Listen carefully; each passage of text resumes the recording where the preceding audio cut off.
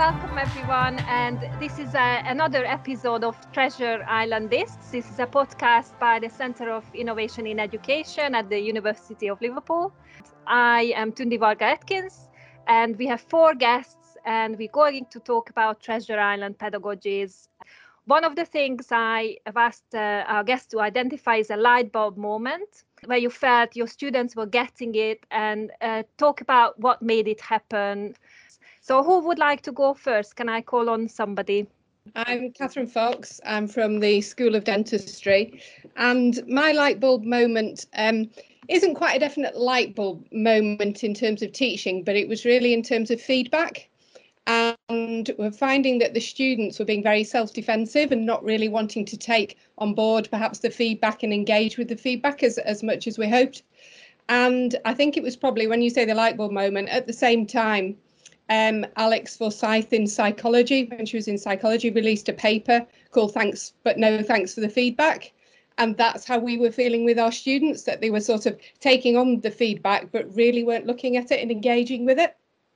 So we then looked further into that and looking into the mindsets of the students and really finding the Carol Dweck work on growth mindset and fixed mindset, how interesting that was, and how really a lot of our students, very much having gone through the standardized testing school system, were very much in the fixed mindset, and how we try and take them to the growth. And also really from the staff point of view in giving feedback. And I suppose from there, once we got from thinking was really what was feedback, and do we all agree on that as the staff and the students as to what feedback is and really how we accept it and the best ways of doing it. So I suppose my next stage, still in my light bulb that I was having really, was then going on and looking at, there was an American educationalist called Grant Higgins, and he was looking at what actually feedback is and the main reasons of what it is. And really it's about the students reaching their goals. And sometimes I'm not sure that we concentrate enough on that, on the students reaching the goals. We sometimes use feedback as assessment or use feedback as giving advice to students. And really, perhaps we need to think about it of finding out from the students what their goals are, and then them using the feedback to reach those goals. Yeah, Helen, do you want to add something? I was going to join in and say my light bulb moment is along those lines as well. So, that moment where you realise that the students have got aims of their own and you can help them achieve them. And to some extent, what you might think is the learning opportunity or the learning outcome can only be accessed if the student engages with it and actually says, yes, that is what I want to learn. I agree with you. Yeah. Well, I think that was very much it. So thinking of the goals, but then also thinking of the staff and the students, how they give the feedback and how they accept the feedback. So we then started going into sessions for coaching for the staff as to how they were actually giving the feedback, and then sessions with the students of how to accept the feedback, because the students all wanted feedback of, yes, I've done great, this is really good. But actually, when we showed them different types of feedback, for them to realise that doesn't really help me. It might make me feel better, but it doesn't actually really help me in achieving my goals. So it was more from that side of it, actually educating both the staff in giving the feedback and educating the students in what is good feedback that's going to help them. So I suppose that's really where that's where I was going with my light bulb moment. Yeah, that sounds transformational, both for the students and for staff as well, what you described, Kathleen. Yeah, thank you. I mean, if you wanted to summarize or translate it, in terms of wanting to take this learning to your Treasure Island, what sort of, in a sense, you've already identified your pedagogies around feedback and theory of feedback and growth mindset and that sort of things. I would like you to identify a luxury item as well for your Treasure Island, something that will help you relax when you're not teaching and not giving feedback to students. So I would say, if I was taking my prop, in dentistry at the moment, it's really difficult because we're not able to do dentistry because of COVID. We're not allowed to do any aerosol generating procedures, so we're finding it really difficult. So we are working with simulation so much, and we have in the dental school what we all call phantom heads. And they're basically dummy heads that the students are all working on at the moment. And without it, I'd be lost. So I would have to take, if I'm allowed to take my phantom head with me. You can, of course. And the luxury item for yourself, you know, because you also need some downtime. My luxury item for me, it sounds wrong in that my dentist, but it would have to be chocolate. But I would have to then have my toothbrush. So I was thinking now with the bamboo toothbrushes that you can now get, can I make my own toothbrush on the desert island if you won't let me take two? But I would need the chocolate. Yeah, I think I definitely allowed. Yeah. Okay, that's brilliant. Thank you, Kathleen. So shall we move? I don't know, Helen, do you want to pick up the rein, given that you made a useful insight and contribution as well? So, hi, I'm Helen. I'm a physicist, but I work at the Central Teaching Laboratory as well. And my light bulb moment came when I was teaching a course called Communicating Science. And this was a third year module. And it was like if you like, an escape module, often taken by students who had decided maybe physics wasn't for them, but they knew that they would need various skills to actually be employed. And the reason that I had this light bulb moment was that I had designed a series of blocks of activity, real authentic challenges for students to complete. And the light bulb turned up right at the end. It was feedback from the students. On this course, said one student, I have not been taught anything. Helen has tried. On this course, I have had to learn how to present, how to organise my time, how to work in a team, how to communicate in a team, how to write reports, how to make PowerPoints, but I have not been taught anything. And I sat there and I thought, yeah, I've done my job. And from that moment on, I have actually tried to encourage students to learn for themselves. So I don't see myself as a teacher. I see myself as, and it sounds really arrogant, as someone who designs opportunities from students to learn from. And I try and build these scenarios which students have to complete. And along the way, they will learn, rather than here is what I want you to know. Because I very much believe that, you know, education is more about being creative and getting to the answer rather than trying to make them conform to a specific way of thinking. And often in physics that can be quite hard because we lay down a foundation of understanding, and it's only in the third and fourth years that creativity can really come out, because without that foundation, students aren't able to make big leaps in logic or interpret their data in a specific way. So wherever I can, I try to have some form of open-ended inquiry or open-ended activity that allows the students to try out their own understanding of the world, but also learn some other things along the way. And I guess my big influence at the moment is Jenny Moon. So it's all about reflection. And if you get students to reflect on what they do, there is a better chance that they recognise they have learned. So this year, that's going to be even more important, because they are going to need to recognise, yes, I have learned something, even if it's in a hybrid or remote way. Well, I'd really agree on that. And what you're saying about the reflection, they need to actually be able to take on board the feedback to then reflect and move forward with it and work on their own development. And that's where the sort of issue is with the feedback. They need to really be able to take that so they can move forward. But the reflection is so important. Yeah, and the reflection with that feedback is useful because you can identify which bits you want to take on board and which bits you can park and use for later. I was going to say, Helen, I've found that a couple of modules have been really successful to get reflection going with the students, where I've opened up the journal in Blackboard. I'm going to try and use the e-portfolio in Canvas, because I've just said to them it's a completely blank personal space for you to write things, and only I will be able to see it. And what's interesting is that the first few sessions, I try and get them to talk about their experience of the lesson, or maybe an activity I've asked them to do, and post something in there. And I've found it really rewarding when I've then commented on their thoughts and their ideas, they're putting down their reflections. And it's ended up with quite lengthy dialogue, but I've been able to solve problems and answer questions about what I'm trying to teach in that, which I think under normal circumstances, I would have spent ages on emails or trying to explain things in the session. And because it's hidden and it's their personal journal, I think the students have been much more willing to write and say, I don't understand, or I didn't like that lesson, or what was the point of that? Because they're not doing it in front of the rest of the class.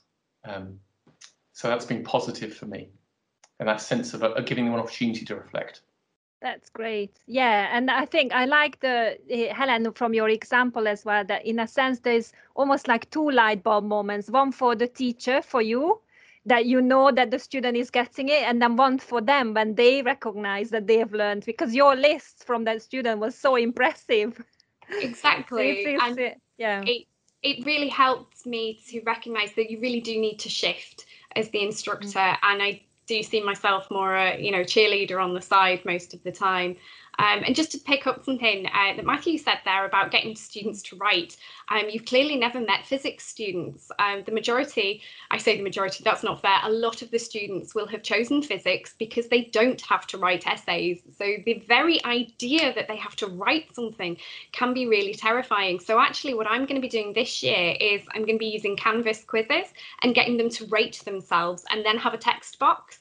And this has a real benefit for me because not only is it a quick set of questions, but it gets them to think about what they want to do, and it can be a little formative assessment about what they've done in the laboratories. In terms of your Treasure Island, so precious contact time for students, what are your pedagogies, music albums or teaching props, luxury items that you would like to take? My teaching prop feels a bit like a luxury item today, partly because we had rumours that it was going to be rolled out last week, and this is the remote access to the computers on campus.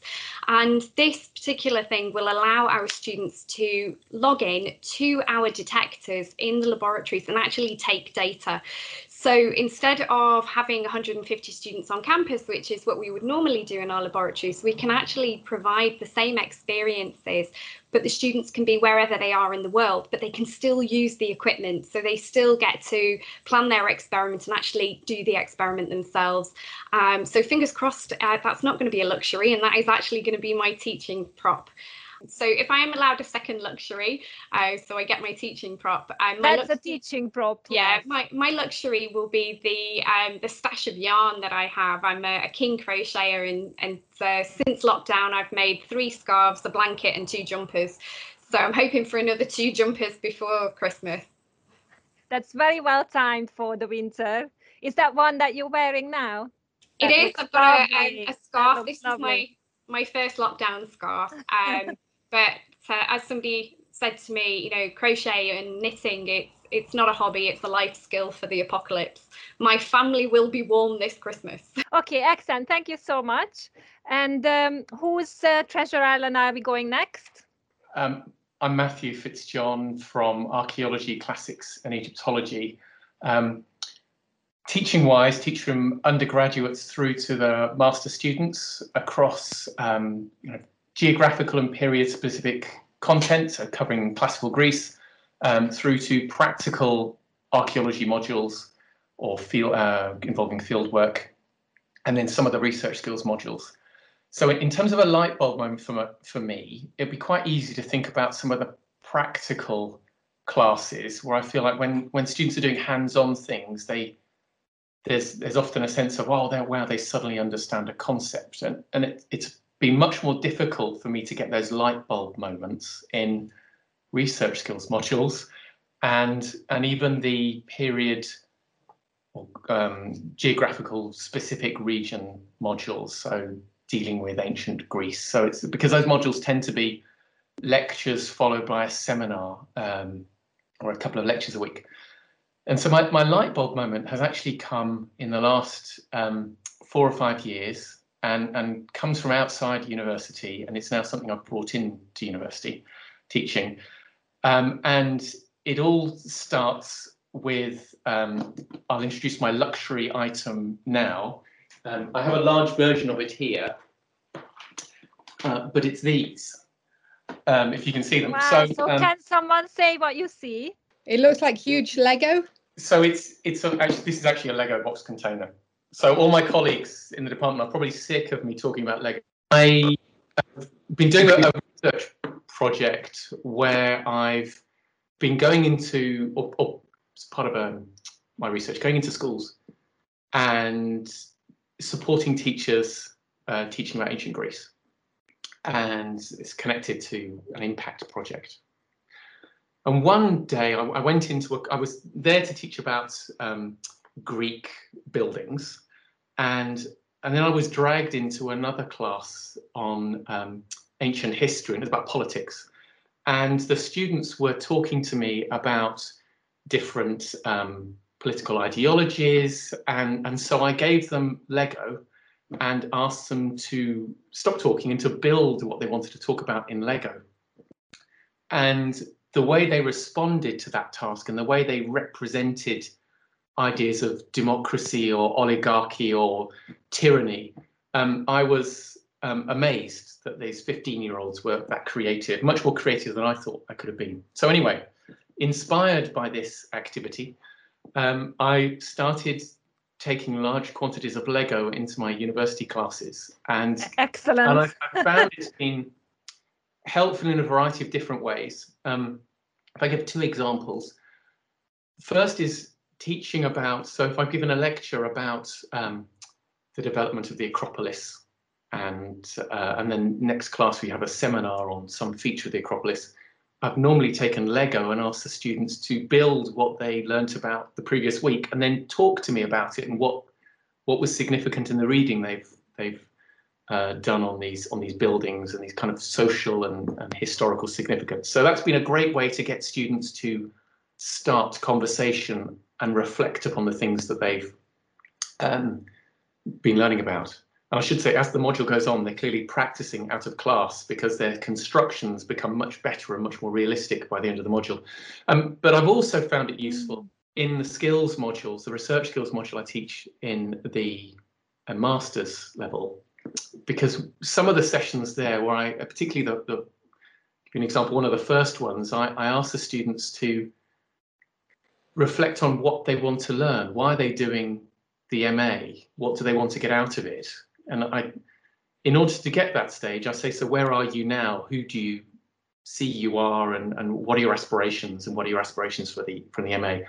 And before they talk, because they're broken up into small groups, they have to build something in Lego which represents who they are and where they want to be and what they want to get from the class. So that has turned an activity which is quite difficult to commence and to get people to reflect and to open up into something that's quite fun. So, and much of this is based on the idea of learning through play, which was typically adopted for kind of nursery and primary level education, but I think it can be applied to any level of education. And so that is my kind of my inspirational Fabulous moment. Yeah, Catherine, did you want to say something? Yeah, I was just saying it's quite strange. We brought Lego in when I was talking before about helping the staff learning to give feedback. We had a staff training day, and every table at the staff training day was full of tables of Lego, and we all had to build different things, and it was learning to give feedback to each other and everything. And so actually Lego play is coming in lots of places. It was really useful. Wow, and I think the other connection between the 2 examples you both gave, that it's Matthew were talking about goals and aspirations, and Catherine, you mentioned that as well. In fact, that's what you were trying to focus on with feedback, is where the student wants to get, what are their goals. So that's another nice connection. Fantastic. Okay, Matthew, can I ask you then, in terms of your treasure island, what would you like to take? So my luxury is the Lego. Because at the moment, I'm not sure how I would use that on campus, other than industrial cleaning afterwards of the Lego. But yes, true, yeah. So that's probably not. But I've been thinking about other ways to be creative. So the luxury is the Lego that I would have. Okay. What about teaching props or things that you want to focus on? So we were asking about pedagogies, and yeah. I think it is, I'd still like to maintain this idea of play and being playful, particularly in this moment where students are going to spend a lot of time, even if they are coming onto campus, they're going to spend a lot of time on their own or trying to learn through these online environments. And I think those sessions are going to need a lot of fun and activity in them. So I think that idea of playfulness will be important. Mm-hmm. That sounds great. Thank you. Okay, that's fantastic. I am wondering whether Minecraft or some online Lego building could be, or unless people have Lego at home and they can use their own Lego in front of them. Okay, thank you. So, James, can I call on you then to share with us your light bulb moments? Yeah, so I'm James Cooper from School of Environmental Sciences. And I suppose my light bulb moment came when I first started at Liverpool about 8 years ago, and I was asked to take over a particularly difficult module. And this module is called Catchment Hydrology, and it's teaching geography and environmental science students about really how water moves around the landscape. And I guess this is kind of fundamental to any geography or environmental science student to understand water, how it moves, because it impacts things like flooding, water quality, through to how much water is in our oceans to how much rainfall there is. And of course, students study this from a very early age, so from primary school, they study the water cycle and they continue that all the way through to if they do A-level geography or A-level geology. But often one of the difficulties that students were having before I took on this module was trying to understand why on earth you would need to know all of this and what kind of practical application there is for understanding where water is within the landscape and how it moves around, how fast it moves around and where it ends up going to. And so my kind of light bulb moment came when I realized how powerful authentic assessment is, which of course, we're all being asked to do as part of Curriculum 2021, but I really realized how powerful it was to convince students that catchment hydrology was of some practical use and that they needed to study it. And so I suppose I just wanted to talk about two examples of how I kind of felt why I thought that these experiences really went well. And the first one was trying to get students to understand how the Environment Agency develop these flood risk maps. If you go online, you pop in your postcode and it will tell you what the risk is of flooding for a particular house, even to that kind of level. So it's kind of showing them how do the Environment Agency actually build up those maps, how do they model them?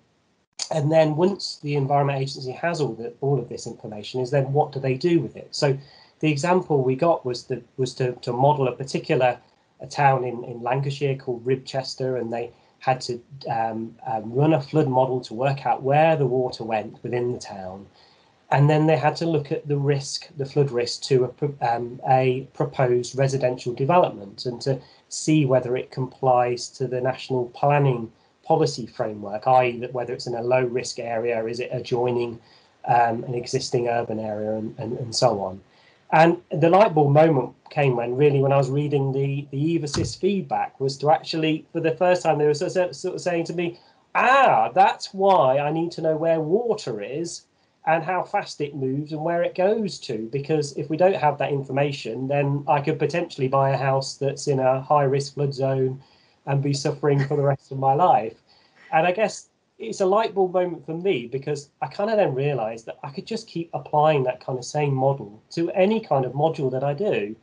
And so it's really powerful for me. And then I suppose the light bulb moment in terms of students was just seeing and hearing from graduates when they said, I've got this job as a flood risk consultant, and I went for this interview, and we got chatting about this particular project that we got I got them to complete, and they had to then explain exactly what they did to their prospective employer. And I then realized it's really it's getting geography and environmental science students who, it's a non-vocational discipline, so there's no real clear career routes. There's a lot of development of generic skills, but can you get them to experience a particular career area? And then, some may absolutely hate it, but, then at least they know that's not a career area they want to go into. Mm-hmm. Or some might like it and realize, I could start to specialize more in that. So, that's my light bulb moment. Mm-hmm. So it sounds like it was a win-win situation for everybody. That's amazing. Thank you. And in terms of the aspects that you would like to take to your treasure islands, what would they be? Teaching props and luxury items and so on? Well, I think in terms of a teaching prop, a field class is of paramount importance, particularly to geography students. And thankfully, within this hybrid model, we can deliver those those field classes. Not residential, unfortunately, so you miss out on some of the sort of social aspects, but we can still take them out into the field, get them to experience the environment, see how it operates, see what environmental problems there are, and so on. So it definitely couldn't be without a field class. Mm-hmm. Okay, I think Helen is nodding, and Matthew. I think all four of you were nodding at that point. And a luxury item for you? Well, if it's a luxury item not related to teaching, it would have to be a pair of running trainers. Okay, sounds great. Been great in lockdown to get out and about, and well, frankly, to spend some time away from the kids for a bit as well. Yeah, I think I love them. It is nice to get outside and run around and get some of your frustrations out. So yeah, I think that's definitely was much needs. Yeah. Okay, sounds great. I think that definitely granted even 2 pairs of trainers if need be.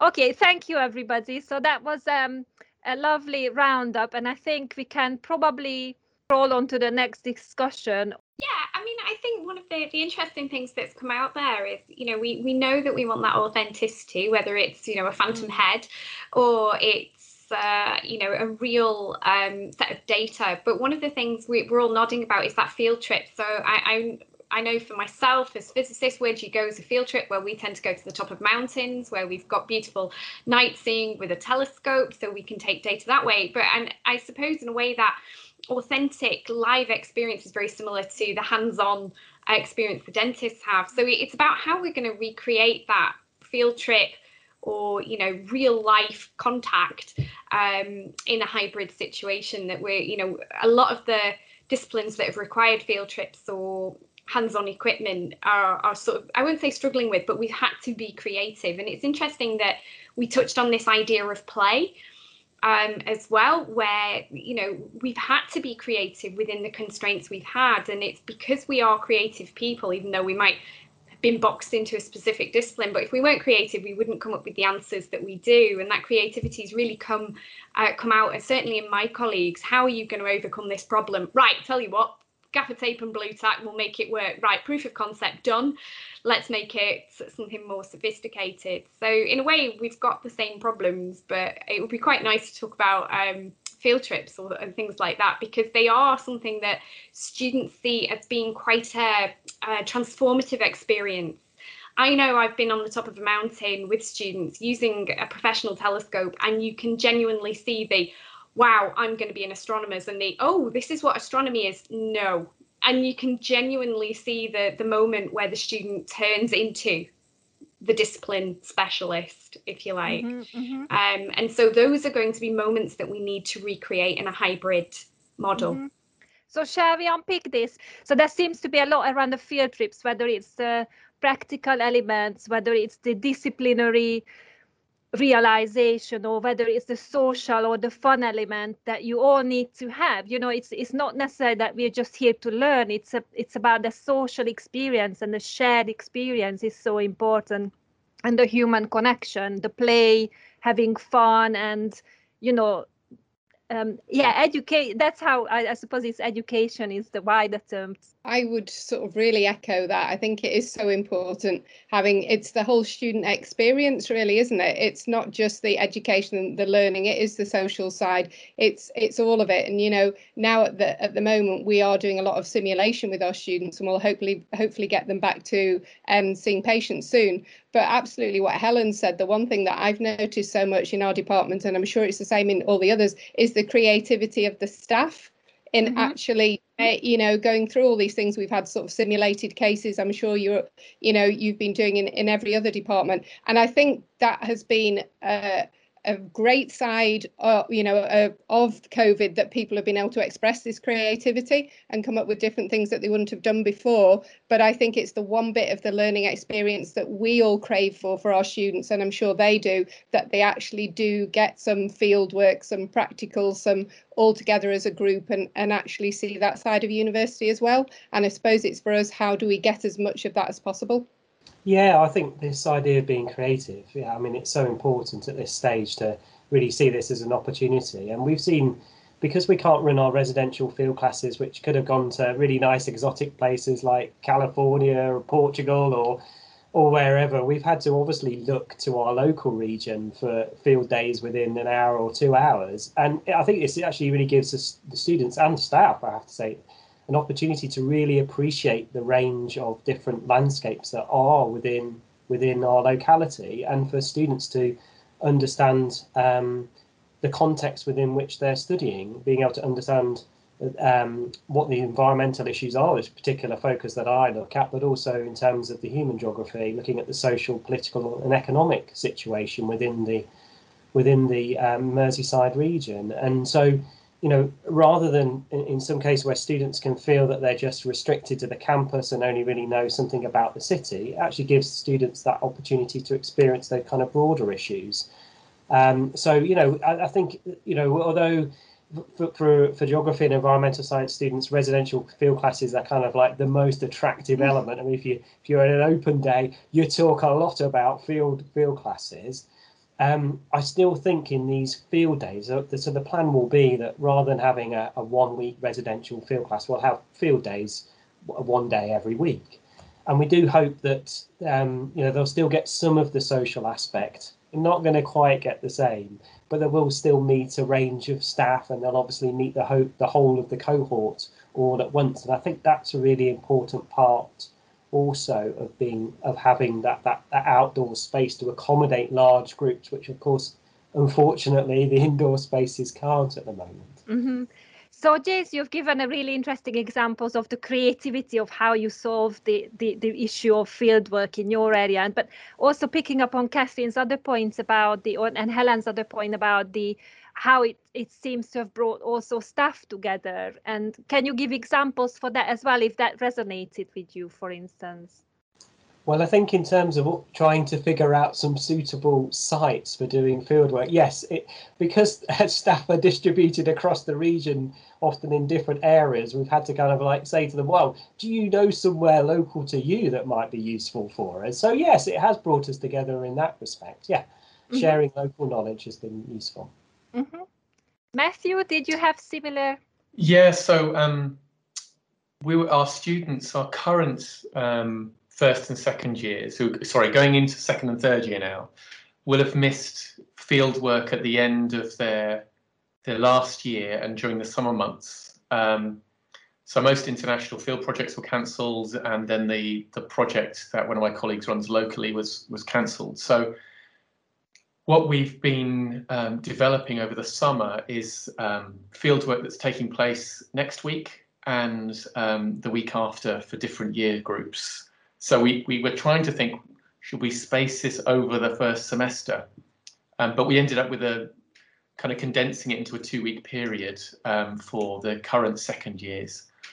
Those are the archaeology students. The first years, we're taking all of them, whether or not they signed up for an archaeology degree or not. They're going to Nest Gardens for different types of activities that are all field based. And I think, picking up the points that other people have said, it'd be great for the archaeology students because it's really related to their degree, the content of modules. But I think for all of the students, it'll be a positive experience because it's about creating a sense of kind of a program cohort or a subject cohort, even if they're not going to do archaeological fieldwork afterwards.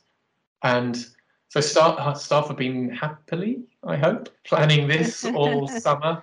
And most staff are either going out to Nest Gardens or onto the field sites, or if they're like me, we're doing some online computer sessions and things like this to kind of balance when they're in and out. So, I mean, that's been the one thing that obviously we can't take all the students to the same place at the same time. So we're having to do kind of 2 days on and 2 days off. So we're finding those other activities. And then we've been trying to devise some activities for Liverpool that can take place during the year so that they can just go out in small groups on their own and go and do some activities and report back in, say, week 6 with their findings of their activity. But I think that's getting students out of the classroom will probably happen more now than we have in a normal year, just because it will be easier to organise that. I think the other thing that will be really important about all the sort of field trips and things we're talking about is giving the students a sense of belonging.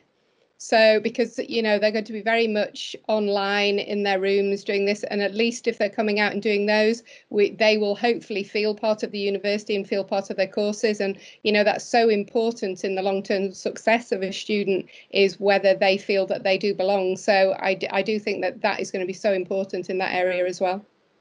Do you want, I was going to ask this, and I'm going to also bring in the remote students, the students who might not come on campus. But before that, can you share some tips that you or your departments have put in place around involving students and trying to create that social cohesion, belonging and cohortness? That might be nice to share. Helen? Yeah, so we typically would have a a set of equipment per student, and they would do an activity, but there may be like 10 students doing the same activity, or we'd have students working in pairs. So one of the things that we've shifted to is actually more group work, quite deliberately, not just so that we have enough equipment for the entire group to do the same activity at the same time, but also because it will foster a sense of community. I think the majority of departments, please correct me if I'm wrong, will be working in sort of bubbles of, 10, 20, 30 students or whatever. So there's going to end up being an identity to each bubble as well. So we're looking at providing if you like, a bubble tutor, the sort of first point of contact for the students in that bubble with a person. But the general shift towards more group work is one way we're going to try and foster that, especially with our second year students. So the second years, of course, have met each other, and we should never forget that our second and third, and in my case, fourth year students will have met each other before and will have met us. So in a way, we can capitalise on that in terms of they can work with people they've met or not met. But in terms of the first year, a lot of effort is actually going on in this week and next week, in the Welcome Week and Foundation Week, to actually create a way of introducing the department and introducing students to each other. So a colleague of mine has set up a treasure hunt in which students will have to go and find various things on the internet, find codes to watch videos, and then another code, etc., etc. So I'm quite impressed with that. Yeah, that sounds great. Other ideas? We've tried to, so several colleagues have been working together to devise we've got some program level activities going on now that will structure each semester and the whole year.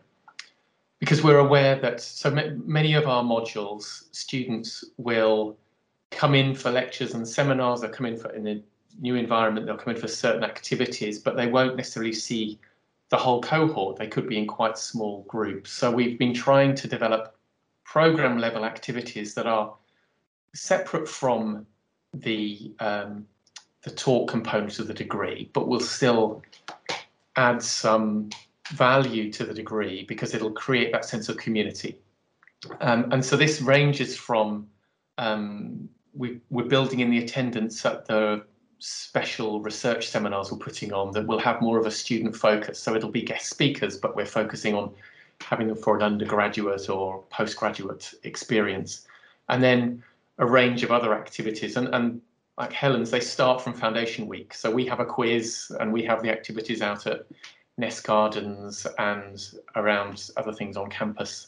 And then hopefully that will create a good framework that the students will realise that they're kind of part of a larger community. They're not just on their few modules that they're taking, maybe the 20 people they interact with, but they might come together as, so many of the events at the programme level might be online like this, but they'll recognise each other or they'll go off into small groups and have activities. So I hope that will really enhance at the department and programme level what is part of this kind of hybrid learning that they're going to be experiencing now.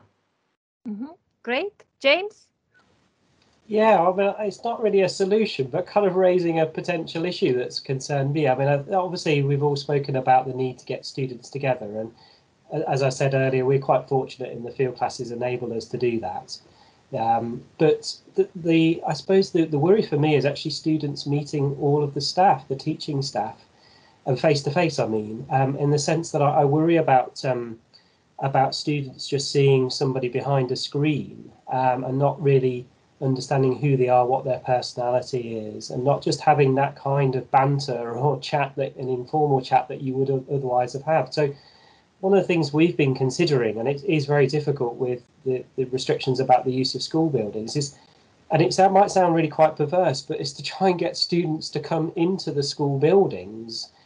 So, you know, providing additional PCs, for example, for students. So rather than studying at home, they'll hopefully come into the teaching centres that we have, albeit obviously at a distance, so that they could, you know, happen to see a member of staff as they come in and out of the building. Because although we don't want them to bump into each other in the corridor, of course, because that wouldn't really comply, but we do want them to see that there are staff around, and we do want them to understand who we are and what our personalities are and the kind of modules that we teach and so on. And because I would say even our second and third year students may not know all members of staff, just because they have quite a wide choice of modules and they can go on different pathways, and they can actively avoid staff if they really want to within those pathways. But certainly for those first year students, if the majority of the time they're going to see a member of staff as we're seeing each other now, then you know, that kind of personal connection, I worry about it. And I suppose I kind of open this up to everybody here. And is this something that others have considered in their own schools and how they could overcome this? Yeah, I think the one thing we've just done at the beginning is to try and get all the staff to do a Flipgrid, little, you know, introduce themselves. This is me, so at least the student knows the name to the face and who they look like, and a little bit. So we tried to get the staff to all do that. And for the first year students to do it, they've not been quite as enthusiastic of putting themselves out there, which I can sort of understand, but just to try and have a little bit of a sense of community. But I understand what you mean completely, unless they see you. And you know, it's more difficult to have that have the conversation and get to know you. So I mean, we are bringing students in as much as we can do, but within the restrictions obviously that there are. Yeah, that's a lovely idea, Catherine. That might be worth. I don't know if you can share the Flipgrid, or I don't know if you've used it, but you said so. I think what you're saying, James, as well. So I think especially because staff will be wearing masks or visors, and the visibility, it is nice to have that visual prompt even between students, because they will be wearing masks, to just have a prompt of who people are and what they. But the other thing, I think, James, what you were saying, sorry, Catherine, is this loss of the, you know, the photocopier type discussions, isn't it? The impromptu, serendipitous, and being almost like that invisible visibility of the department around the students is what you're saying. Sorry, Catherine. Yeah, I would just say, with us having already been in the buildings with the students as well, when everybody is wearing masks, it's hard for everybody to recognise each other. And so you are, you know, you suddenly think, was that somebody you thought because they've gone past with the mask on? So that definitely, it causes some issues. And also, I don't think people, even if you had the photocopier moment, when you're both wearing a mask, it's like when you meet people in the supermarket, right? People aren't as keen to talk to each other when they're both wearing masks. So that does put a little bit of a barrier up there as well. I don't know, Helen or Matthew, is this something you've thought about, or? So we thought about, and we did something anyway in Welcome Week, where all the students from the first year would come to a lecture theatre, and every member of staff had to stand up and talk about themselves for 1 minute, so that they got to see everyone, because you don't necessarily teach until semester 2, or your teaching might be second and third year. So we're moving that online. We hadn't thought about the Flipgrid, which I think is a great idea, but we're doing something like that. So there's a 2-hour session on Wednesday where the students get to see us. And aside from that, I think the student society, we've got a really strong student society in the department, and they are organising all sorts of imaginative types of social interactions. So we've been grateful that they're doing a lot to create a sense of community amongst the student body. And then they're inviting us in for events. So we're hoping that that will work well, that it's something that's student-led, but that we can participate in, so it's not us controlling everything. It's a bit strange. I will confess that I've concentrated my work this summer on how on earth we're going to transition, you know, hours and hours of laboratory work into something that is hybrid. So my colleagues are the ones that are leading the sort of social interaction and community. But what I've actually been part of is building a national community of physics educators, which takes it to the other side. So I noticed that there was a bit of a gap, which was, oh my God, what are we going to do? What's everybody else had as a problem? And I contacted our national body, the Institute of Physics, and we set up a series of meetings over summer, and we've actually got a load of our own podcasts, if you like, video recordings of what other people's experiences have been, including what we're going to teach next year. So we've actually built a community that way, where we had a common problem, people that were really interested, and it's built up from the ground up, and it's even had a spin-off for postgrads. So I'm feeling fairly confident that with a little bit of effort, the students themselves can actually start building the community, and as Matthew says, invite us in. So yeah, I've got every faith that we can do it, and we've probably got a better platform now, because you don't have to wait to put people in the same place. You can be in the same place very, very quickly. With this, you're referring to? It's sort of like Zoom and Teams. Yeah. So you mean that students can also initiate those spaces? Is that what you mean by them? Yeah. That's right. And, no longer can you say, oh, I'm not on campus, I can't come to that staff meeting. It's very easy to actually attend staff meetings and other meetings. And it's about trying to get the informality of it, though. So if, starting these meetings with a 15-minute tea break, or ending it early so you can have that tea break, or and those informal interactions we've mentioned, they're going to be lost, but they can be put back in. And I'm trying my best to instigate sort of like a virtual staff room for my colleagues, a virtual downtime where you can turn up and go, oh my God, what happened to you this week? This is what happened to me. And it's something that I know that physics A-level and GCSE teachers have been doing throughout. They've had a 45-minute sort of meeting, if you like, of people from across the nation to share ideas. So, I'd advocate that as something, as much as we want to build a community within the students, we need to keep the community in the staff as well. Mm-hmm.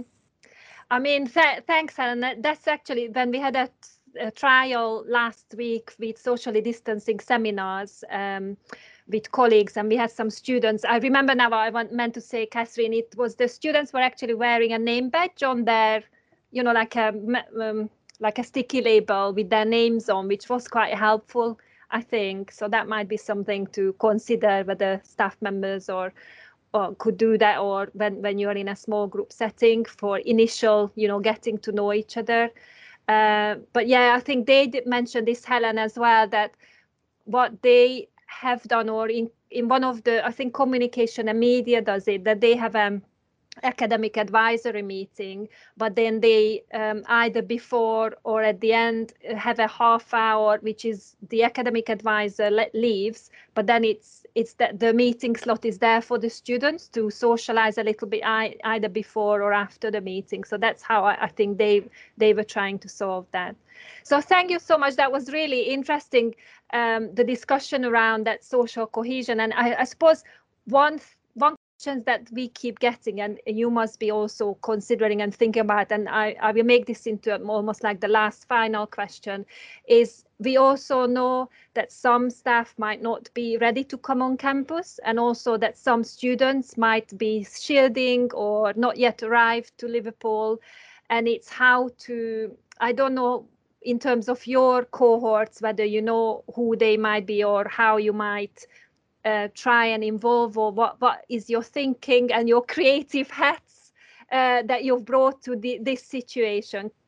It's less about a solution, but more about trying to raise what the issue is. And I suppose the issue with remote students, or those students that can't come on campus for face-to-face teaching, it's not about them setting tasks or assignments by which they can meet the learning outcomes. I think that's relatively straightforward. I think it comes back to the student experience. So we were talking about field classes. This is a classic example, isn't it, of where students that go on a field class on a field day, hopefully, if we do it right, are going to have a really nice experience.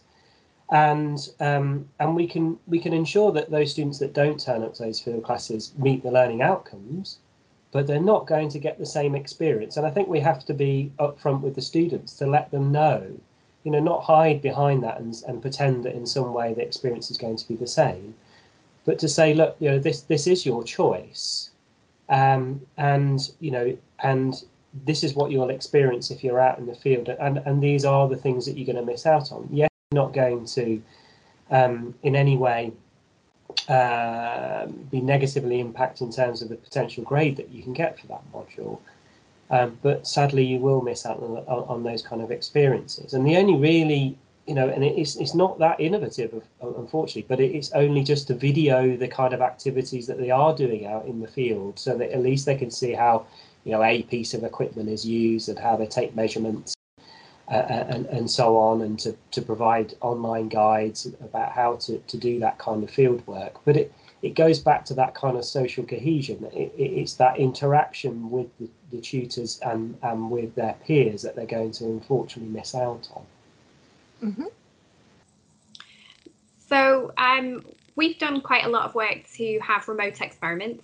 As I mentioned before, we're going to be using the university's remote system so that students can actually take data from wherever they are. So hopefully students who are self-isolating or who can't travel to campus can still get that aspect in their learning. And we're also looking to send equipment home as well. So we're going to be sending some kits home again, so students can do things on campus, or if they want to, they can come in and use their own kit, which as Matthew indicated before, you know, cleaning lots and lots of Lego is not something that you want to be doing, and it's even more difficult when it's very expensive optics and or electronics. So, you know, we can send home boxes of Lego, or in this case electronics, but one of the things we won't be able to replicate is that sort of, you know, if you like, politeness in the lab, the thou shalt not steal from the experimenter next to you sort of behaviours. And we're taking a very programme level approach to this. This is hopefully going to be the 1 year where it's really, really bad. I can't say it's going to be perfect next year, but by taking a programme level approach, you know, okay, we might lose something this year, but what can we build back in next year to make sure that the students get those experiences of how to behave in a laboratory, for example, can actually happen. Mm-hmm. Thanks, Helen. Thank you. Any other thoughts? I suppose all our students are back, because they're clinical ones. They have, you know, they have all come back. And I suppose all I would say is that it's different, but you get used to it as a member of staff, you know, and as the students, and they very quickly get used to the new norm. I think the one thing that we've learned is that you need more staff to help you move the students around. You definitely need staff there. And also, whatever you thought you would manage to do in a teaching session, reduce it by probably a third. Because, you know, when you've got all the infection control procedures and the students just getting used to it, and you can only bring so many students in at one time, you know, bringing them all in through the locker rooms as we have at different times, that's one of the things that we found, that you can't actually achieve as much in a session. So you've really got to think about your hybrid and your blended learning, as in, what do you want them to have done beforehand that they can have done online to prepare themselves for the actual teaching session you've got, and so that you can really link the two together, and the students know if they haven't done their online work before, then this session isn't going to be as valuable as it would have been, and you can really link the two. So, you know, the students have really engaged, the staff, it's been tiring, it's been hard work, but we're getting there. But that's, you know, once you do get back into the swing of it, I think everybody, you know, is managing fine. So it's difficult the first few days you go in, it seems very strange, but then it does start becoming, just as everybody says, a new normal.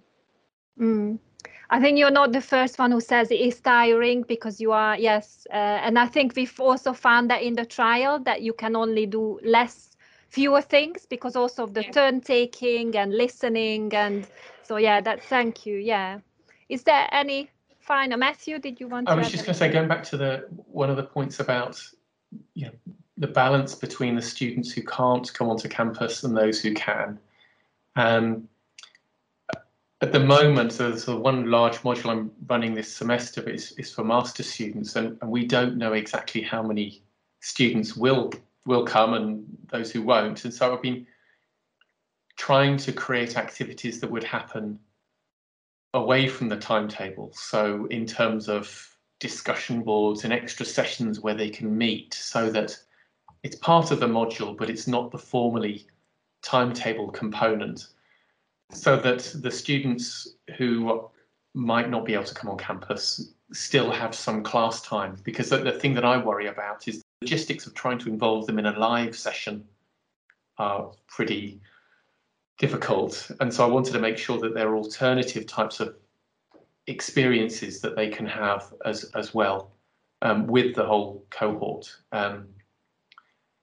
Relatively easy because it's only a class of about 30 students. It's much more difficult when it's the classes of hundreds to try and think around that solution, unless you could find within your large class a group of students who aren't able to come on campus, and you can put them together or mix them together. But some of these things we won't know until everyone's registered and is finally on campus, or decided to say that they're not on campus. So we've been thinking about how to do things, but nothing's been formalised yet, because of course we don't know. I think what you've demonstrated is that you're all considering, and it's all partly it's a waiting game as well. But I think let me just bring this back and with a closing the discussion, because I think you've been all excellent, and thank you so much for creating this lively and energetic debates. And I think it's the creativity I will turn back to, because you brought this as an idea of how this period has made you creative. So I would like you to think of actually maybe taking either a luxury item or a teaching prop of someone else from this room here, and see if you can make use of it. So we had phantom heads, we had Lego. James, you had, well, I remember the trainers, and what was yours was a field trip, and Helen, yours was the remote lab, was it? I'd like to cheat and take a little bit of everybody's. So the Excellent. teaching for our department, I think it'll be, that some students really want the field work. Others, it is the logging onto the PC Centre so we can teach together, and they can access data. And I think, to fit into that hybrid teaching experience, it is going to be sharing knowledge and sharing different practices that we might not normally experience, or students might not normally experience, and taking bits and trying to put them together to create a new type of teaching experience. Certainly for our department, it will be like that.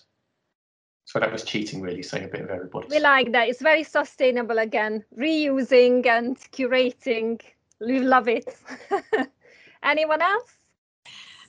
Rather than the actual Lego, which of course would keep a lot of physicists very happy for, years. I mean, mine's still in the loft. Just as an aside, my husband and I knew it was true love when we combined our Lego sets. You were never gonna separate it. But actually, I would like to take the concept of play, because I do believe that that concept's a very valuable one when you are dealing with, say, complex data sets. You have to have an imaginative mind when you're dealing with any data sets. So I'd like to take that sort of concept of play with me as well, please. Great. Yeah, I would agree with the play. And in fact, the very first session we had with our students coming back in the building, they were obviously, apprehensive. The staff were apprehensive. And so that is what we said our first session they were doing. We gave them tasks to do, but we said play. And, and just to make everybody feel more comfortable and then more comfortable, our first session was play. What play, if you give us an example? Well, theirs was with the phantom heads, and they were going to be practicing doing things, but we really said, do what you'd like to, do what make you feel comfortable. As a dentist, you need to pick back up your drills and everything. We just said, do what you want and just play and feel comfortable and get your confidence back. But I think very much for all of them and the staff, just till everybody feels comfortable again. It's definitely a good way forward. That's a lovely opening. Yeah, thank you. James, do you want to pinch anybody's? Well, Final word? Pinch a bit of a light bulb moment, I think, and that's on reflection and feedback. And I think, particularly for the incoming students that haven't been in formal education for coming on 6-7 months now, or 8 months when they arrive in Liverpool, it's that first time when they get their feedback through Turnitin, and it's ensuring that we support them when they read that feedback, help them interpret what we're trying to say and what the purpose is of that feedback, and ensuring that they do reflect, even on, when they get some criticism, because I think when they do get, well, not criticism, but they get some constructive feedback, is they won't be used to getting that, of course. And it might be quite a shock, particularly because they all have a bit of a learning shock when they move to university anyway. So it would be thinking about how we can ensure that they feel supported when they get the feedback, ensuring they reflect in the right way when they read that feedback as well. And I think that's perhaps something that we need to think a little bit more about, particularly through, so we have like study skills modules where the students will have tutorials every week. I think that might be an opportunity there to go through the feedback as it comes through with their tutor and ensure they understand what it is we're trying to say in that feedback. Excellent. Thank you so much. I think this brings nicely to the end. So we had creativity, play, reflection. So thank you so much for your contributions, and we will say goodbye to our joint Treasure Islands, which I loved being and sharing it with you. So thank you very much.